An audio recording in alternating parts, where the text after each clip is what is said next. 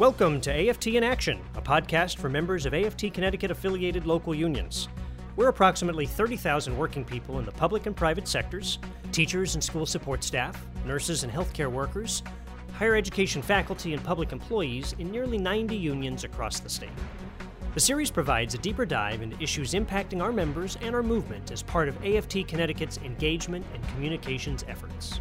Welcome, sisters and brothers. My name is Jan Hockenell, the president of AFT Connecticut, and once again, I'm co-hosting this latest podcast of AFT in Action. Joining me today is my co-host, Alicia Blake. Alicia, when I first met you, you were running for a seat in New London for the school board. Is that correct? That's correct. All right. Yeah. On the Labor is Your Neighbor platform. Yes. As a member of New London's Local 5123, you are also a longtime legislative advocate or liaison for our LPAC committee, otherwise known as the Legislative and Political Action Committee.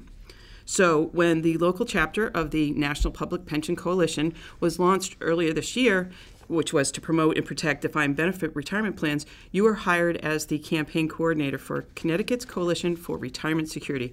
Can you just tell us a little bit about that? The National Public Pension Coalition was founded down in D.C. in 2007 with the main mission to educate policymakers and the general public on the impact of pensions. So we're not just talking to our own members, to public sector members. We're really trying to speak to everyone about the importance of defined benefit pensions and the importance of a secure retirement. Well, welcome, and thanks for joining me today. It's great to have your perspective from a grassroots advocate's view. Yeah, absolutely. The work that I've done with my local and state union has done so much for me. I'm thrilled to be doing the work. Great. So, well, this discussion is certainly in your wheelhouse. We're taking up part 2 of a conversation about retirement security. It's a follow-up to our last episode where we started the conversation and answered members' questions about our collective efforts to promote pensions. Yep, absolutely. And that episode focused on the teachers' retirement system, or the TRS. And this time we'll be focusing on the state employee retirement system, or the SERS. And that's a system that includes the defined benefit retirement plans that Connecticut state workers contribute to and rely on. It was created 80 years ago, and today is managed by the Connecticut State Employees Retirement Commission. Right. And like the Teacher Pension Fund, the state system, or SERS, has been in the headlines recently for its unfunded liability, which was the result of generations of politicians which followed the pay-as-you-go kind of approach and failed to adequately save for future employees' retirement benefits. And as a matter of fact, the pre-funding of SERS didn't really even begin until the early 1970s. And full payments to the fund didn't start until we won collective bargaining rights a decade later. So still, 40 years of irresponsibility means there's a lot of damage to be undone. But that doesn't mean that the current system isn't stable and it's working great. It means that we just have to catch up on the lack of payment from the beginning. That's absolutely right. It's part of the reason why the National Public Pension Coalition decided to launch here in Connecticut. We are the 15th state-level coalition like this that the NPPC has launched. And as long as politicians and special interests are able to shift the blame for the state's fiscal challenges to these unfunded liabilities onto workers, their employees' retirement security is going to be at risk. So, to discuss SERS and the additional efforts to protect its importance as a public asset, we've asked Kevin Lembo to sit down with us. And Kevin is our state comptroller. And in addition to overseeing the administration of the benefits for our active workforce, he also oversees the administration and benefits for our retired state employees as well. So, Kevin, correct me if I'm wrong. Your office's Retirement Service Division currently serves more than 40,000 retirees. And they provide critical support to the Retirement Commission, which includes representation from AFT Connecticut. And your staff in the Healthcare Policy Benefits Division administers the medical, pharmacy, and dental benefits for over 200,000 active and retired employees. And as we did in our last episode, I have to give a shout out to AFT's A&R, or Administrative and Residual Employees Union, who work in your office. They're a big part of achieving the agency's mission of public service. So, Kevin, welcome to AFT in Action, and we appreciate your willingness to answer our members' questions and for hosting Alicia and I here at your office in Hartford today. That's great, Jan. It's great to be with you and to try to clear up and explain a little bit about what we do every day. I work with a great group of people, as you know, here in the Comptroller's office, almost 300, that do the work that people don't think about every day, but they sure think about it when something goes wrong. Right. So when a check doesn't go out or a benefit doesn't work for some reason, we hear. So these are great people doing great work. Before we get to the specific questions, let's get some background for our members who aren't employed by the state and maybe not as familiar with the state employees' retirement system. Can you explain how your office administers the CSRS pension benefits? Certainly. So often people will ask me, like, why do we have a treasurer and a comptroller? Right. And we're both related to this very important issue around employee pensions. So in simplest forms, it's money in, money out. Money in goes to the treasurer, money out goes through me. And that means pensions and payroll and health care and all of that. Our role in the retirement system is multifaceted. One is that we keep track of the time that people accumulate and when they have breaks in service and what tier they're in and calculate in advance what their benefit might look like when and if they're ready to retire. And then there's that moment where they are ready to retire. And so we have to get a calculation on board, and we have to give them some surety about what benefit they can expect every month when they go out into retirement. And then in addition to that, we work with a number of stakeholders, both management and labor, to make sure that the fund is properly administered. And we're doing it according to the collective bargaining agreements that are in place for each of those tiers.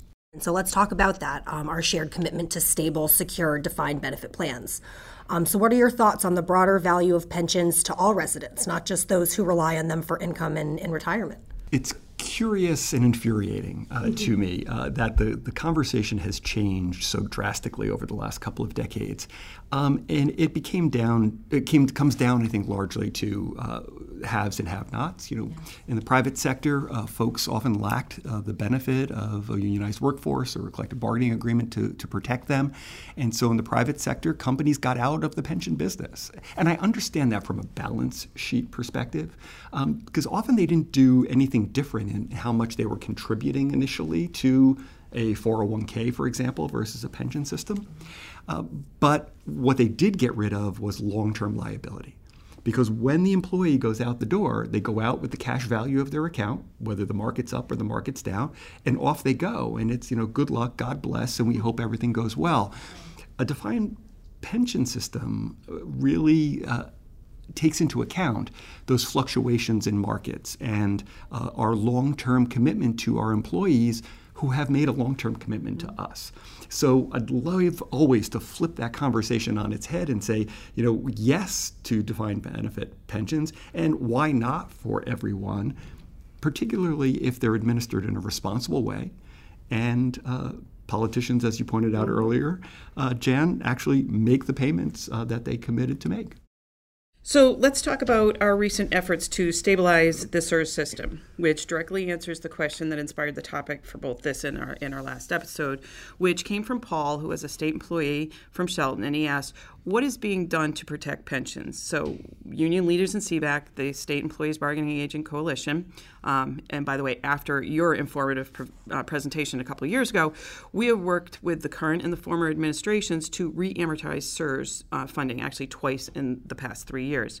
And in fact, the approach is very similar to how we're shoring up the teachers' retirement system, which we discussed in our last episode. So can you explain for our listeners the benefit of preventing those future spikes in payments and to reduce the plan's unfunded liabilities?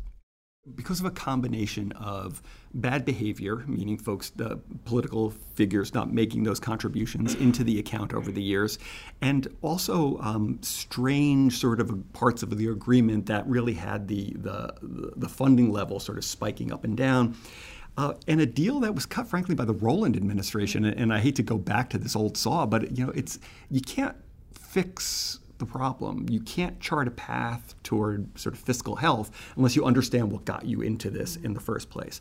If we had kept going the way the Rowland trajectory forecast, because he took his payments down and then pushed all future payments and made them much larger, we were going up this slope, right? Way, way up, almost vertical. And it was growing at $100 million a year. So Governor Malloy at the time grabbed folks from, I think it was Boston College, and came up with a pretty good retrospective of how did we get here? But then they did something interesting. They took a couple of ideas that I would call interesting in the lab, but not really great in the real world, and threw those in as ideas that they wanted to apply to the pension fund. And it was that moment where I felt like I needed to step out in front of the bus because, it would have been easy for labor to say, no, don't do this, but they wouldn't have had the same heft, as if I sort of disagreed with the governor publicly, and I did.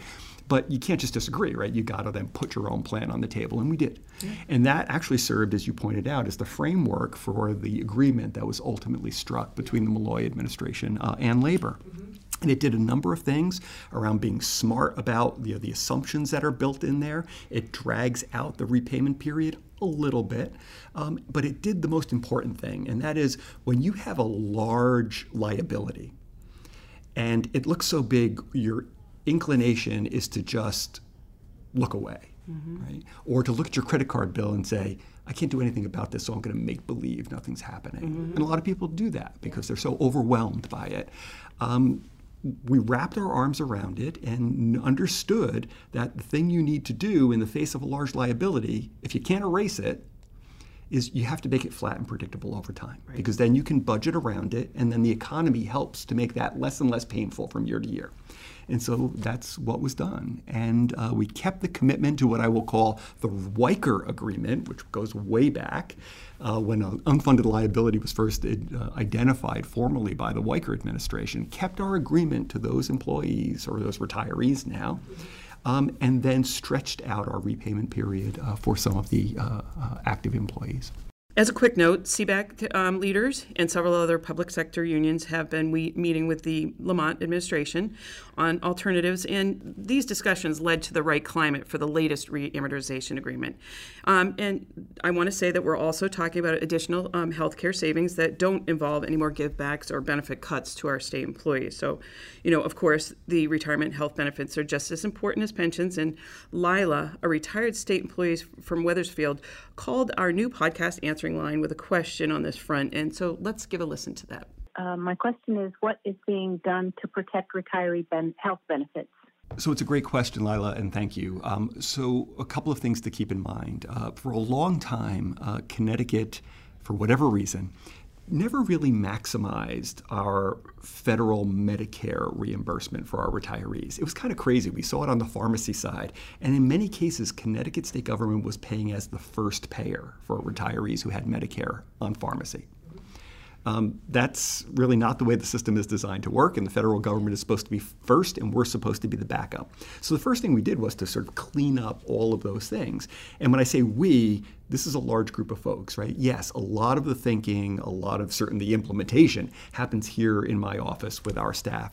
But all of this is hashed out at the Healthcare Cost Containment Committee. That's a labor and management committee, I think 6 and 6.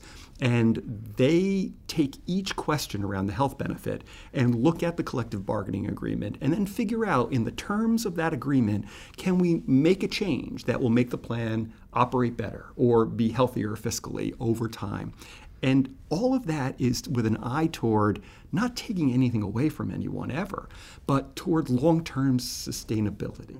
We put on the table the idea of moving our retirees to Medicare Advantage. And there were some of our retirees who were unhappy about that initially, because they knew neighbors who had Medicare Advantage plans that they bought in the corner Medicare Advantage store, I don't know, like through the broker. And they thought, oh my God, I'm going to have that crappy plan that my neighbor has. But what we did was we took the plan as defined and then put it into that managed care, that environment. And what that enabled us to do was not to forego care, not to push people further away from care, but actually in many cases to pull people closer to care, to give our chronically ill retirees better case management, to put home visits in the house to make sure people were doing well, and simultaneously pulling down tons of new federal dollars that were ours as a state. And that we were leaving on the table because we were not in this kind of an environment. So it really took what had been a flashpoint for many folks, like look at how much it costs to provide retiree health care, and took it completely off the table because we're saving tens of millions of dollars by doing this and still providing the same, I would argue, better benefit that they had before. And the number one piece of feedback I get when I talk to retirees is silver sneakers. Everybody's very excited that their Y membership or their Planet Fitness membership can be paid through the plan. And so hopefully that encourages some of our folks to get moving. Thanks for explaining that, Kevin. That's admittedly an area that I'm a bit less savvy on, and I think that it's a gray area for a lot of our members as well. So I think that was great. And it's also a good segue to addressing the broader healthcare advocacy work of your office. And a recent example of that is the pharmacy benefit manager contract secured with CVS Caremark. So can you share more on how the agreement will save taxpayers money while reducing prescription drug costs for retired and active state employees? I'm pretty proud of the work that we did around this contract and the process that led us to the contract. And one of the things about a job like this one is, I stand for election every 4 years, but then after that, I surround myself with a group of really smart people who make me look good, even when I'm not completely, dialed in. So I've got a bunch of really smart people here who helped us to engage in a 2-year process to look at our pharmacy costs and figure out how do we align incentives, meaning how does the doctor and the patient and the pharmacy benefit manager and the pharmacist, how do we align that in a way that doesn't put us at cross purposes? Because in the old design, it was in the interests of CVS Caremark to prescribe the most expensive drug because they were getting a percentage on the larger price. Now we've capped that at X, and no matter if it's a $100,000 drug or a $10,000 drug or a $100 drug, you're getting the same dispensing fee, generally speaking. So we took the best thinking from New Jersey and Pennsylvania and other places and brought it to Connecticut and then put our own stuff into this request for proposals, an RFP, and held our breath a little bit because it was so edgy. We were going to put them in direct competition with each other, not just in their initial proposal, but in subsequent negotiations as we got down to finalists. We were asking them for full transparency, full auditing, capping on dispensing fees, a whole bunch of things that were unique to this market in particular. I held my breath. I actually was wondering, are they going to stand down? Are they going to adjust? But no, it didn't happen that way. They want to do business with us. And we always have to remember that, whether it's this or healthcare reform or pension reform, whatever it is, these companies, for as much as sometimes they scream and yell and complain and cry and whatever else is they do, they want to do business with us. We're a big customer. So they came to the table, and then the field got cut down. We had all sorts of rounds of negotiation, and we would put them into auctions against one another on terms and on prices till we got down to what we thought was absolutely the best possible deal for the plan and therefore for the employees and retirees and therefore for the taxpayers of the state. So it was a win-win-win, and we are doing the same sort of benefit administration we were doing before. We are dispensing the same kind of drugs we were dispensing before, but we're doing it at a savings of about $33 million a year. Well, Kevin, I think our listeners completely understand why we asked you to be part of this retirement security discussion, and we really appreciate you answering our members' questions and hosting us here at your office. So on behalf of all of our state employee union members and all our members, thank you for all you do every day to lift them up. Well, thank you. Thank you for your partnership and for your help. And there's always more work to do. So absolutely, we look forward to working with you on it. And Alicia, I'm glad you could be part of this latest conversation also. And I can tell you that our LPAC members, which we just met the other day, miss your contributions greatly. But we're very fortunate that you've taken on this new role, and we couldn't ask for a better advocate to lead the fight to protect our public pensions in Connecticut. I don't think that this was necessarily the path I was expecting to take, but the UNI Union is all about teaming up with community and labor allies, accomplishing these shared goals, and it's just as important for the private sector to be paying attention to these issues as the public sector. Agreed. So finally, I want to thank our members for listening to this latest episode, and I really hope that you found the discussion informative. And once again, I invite questions for the next episode, which we are going to take on the subject of workplace violence and what we're doing about it. So members can send their questions or feedback by email to actnetreply@aftct.org. That's ACTNETREPLY @AFTCT.org. Plus, members can leave messages with their comments or questions to be played in future episodes, as you heard that we did in this session. And you can do that by dialing in to 860-257-9782 and asking for extension 116. That's 860-257-9782, extension 116. Members' voices are really important, and it's you that makes the difference. So make sure your voices are heard today. Thank you in advance for being part of our next discussion. That's a wrap for this latest edition of AFT in Action. Additional episodes are available at our Podbean page and social media channels, all of which can be found at aftct.org. Like what you heard? Then share with fellow members and encourage they give it a listen too, and help build the power of the You and I in